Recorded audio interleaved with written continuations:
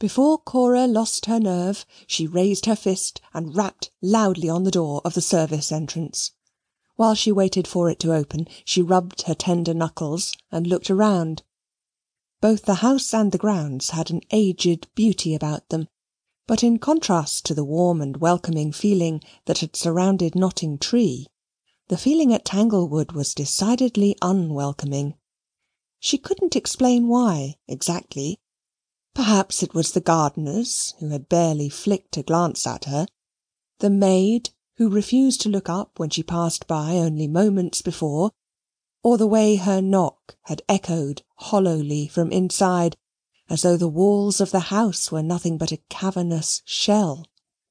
Whatever it was, Cora didn't care for it.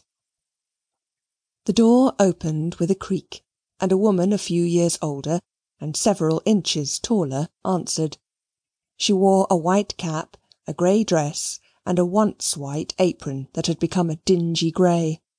Her red hair was neatly tucked back into a tight bun, and her cold grey eyes narrowed as she inspected the newcomer.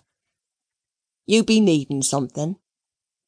Did no one smile on this property? Thought Cora, as she forced a cheerful reply.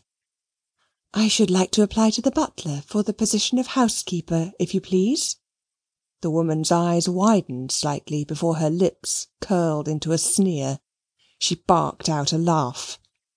"You, an housekeeper?" Another grating laugh sounded. Cora was grateful for the maid's reaction. It annoyed her enough to reaffirm her resolve, and she found it easy to meet the woman's gaze squarely. "If you would be so kind as to tell the butler that Miss Notley is here to see him, I would be most grateful." Cora wished she had thought to ask Katy the name of the butler. "If I'd be so kind," mimicked the maid in a mocking tone. She chortled as she left Cora standing on the step while she went in search of the butler, or at least Cora hoped that was where she'd gone. She sighed and took a step back from the house, glancing up at the grey stone walls. What sort of people worked and lived inside? For most of her life the only people who had ever been kind to Cora were her family's servants, her governess especially. They had been the ones to show Cora the difference between coarseness and refinement, disinterest and genuine concern, tolerance and love. She had assumed all servants were as kind.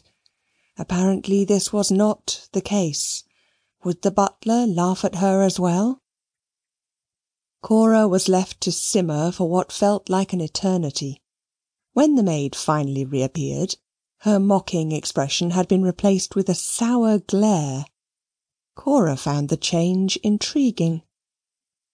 "Mr. Ludlow wants to speak with you right away." The maid turned on her heel, leaving Cora in a state of shock.